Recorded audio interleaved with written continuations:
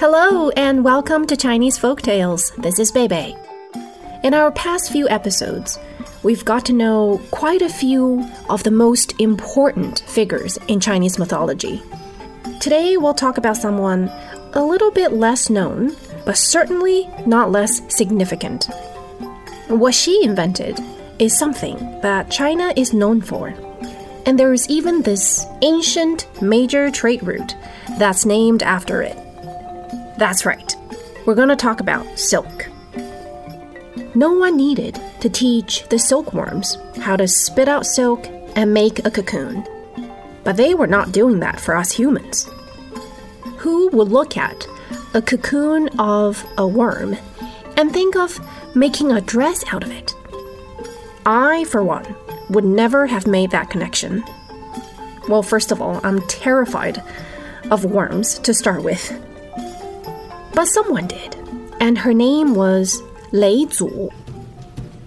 As we've seen in movies like Tarzan, the ancient humans wore tattered brown loincloth if they were lucky enough to get a piece. Many others wore scratchy bikinis made from hemp or even leaves. They seem more for social etiquette purposes than for warmth or comfort.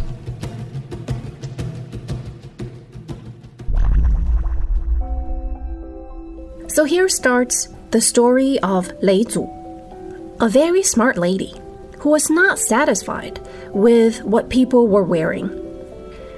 She kept trying to find softer materials, but people's vision was limited to animal skins or plants in this regard. Like Mr. Curious the botanist, she often went up into the mountains to check out different plants, in the hopes of finding something nice and soft, and preferably elegant too. One day, when Lei Zu was on one of her material hunting expeditions, she noticed a lot of chubby and soft worms munching on leaves on a certain tree. So these worms were having a feast. Shen-nong the botanist might have been intrigued by the taste and medicinal properties of the leaves, but Lei Zu, the fashionista, noticed something else. She saw that the biggest and fattest white worms were spitting out silky white threads, just like the ones spit out by spiders. They kept spitting and spitting, and eventually surrounded themselves with all those threads, making cocoons that looked like little bird eggs. Were they edible?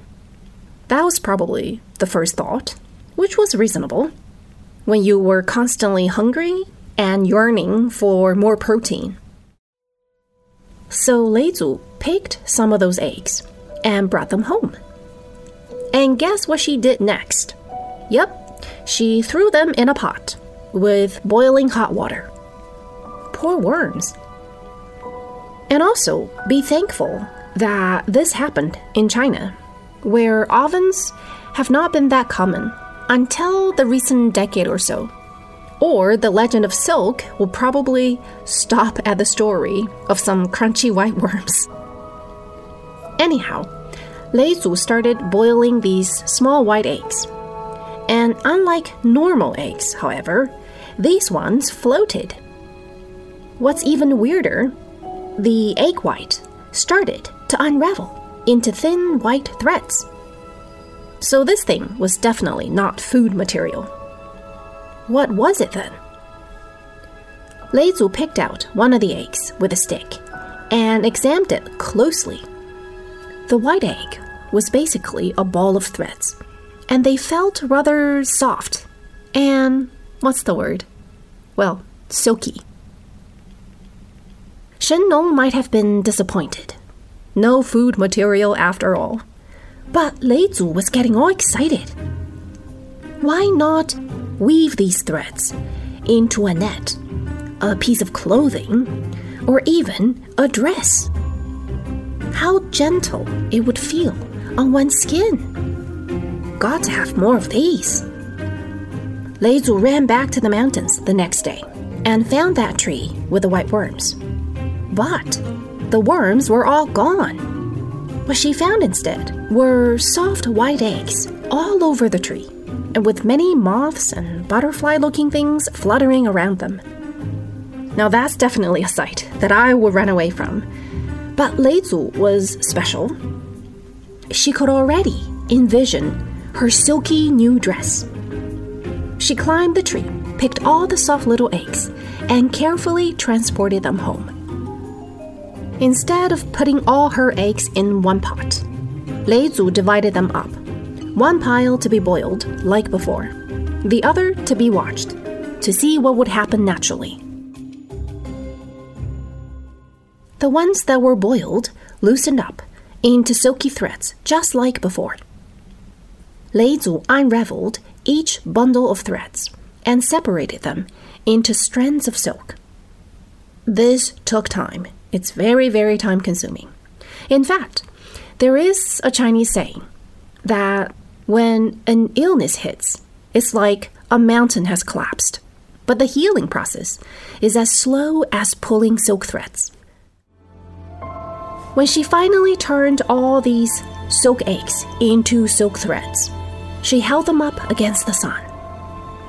The thin threads shimmered in the light, and they were so soft and smooth to the touch.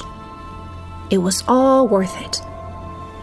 These will make dresses as light as the clouds. Lei Zu named these white eggs jian, or cocoons. The other bunch of these silky white eggs. Things were happening there too, just not as pretty. Whatever was inside these cocoons turned into moths, and they bit through their little enclosures and flew out into the world. A few days later, these moths laid eggs, and then many days later, these turned into new white worms. And then these started munching on leaves from that same type of tree, and this whole cycle starts again. And in case you're interested in raising some silkworms, which was somehow a fashionable thing to do when I was in elementary school, it was a very hard time for me, someone who can't stand worms. But anyhow, in case you're interested, they only eat mulberry leaves. So you will probably need one of those trees in your backyard. Back to Lei Zu. So she was the one who discovered this miracle. And she taught others how to plant mulberry trees, how to take care of the silkworms, how to patiently coax threads out of these cocoons, and how to weave with these delicate and precious threads. Now we can better understand why silk has always been a luxury, especially back in the ancient times. People were very thankful and honored Lei Zu as the goddess of silk. Back in the ancient times, silk making had equal status as farming. And from emperors to the common man, people worshipped the goddess of silk. Even today, in fact, one can find the altar of the goddess of silkworm in Beihai Park, and the silkworm temple in the Summer Palace, and both are in Beijing. And of course, not to mention the famous network of trade routes, the Silk Road. All right, in simple 8 episodes, we covered food, housing, healthcare, and clothing. It was now the time of silk and tea. What else do humans need? Well, that list turned out to be endless. What we will discover in the next episode is extremely important for someone like me. What can that be? Well, hold your guesses, and we'll be right back. Hope to see you soon. Bye for now.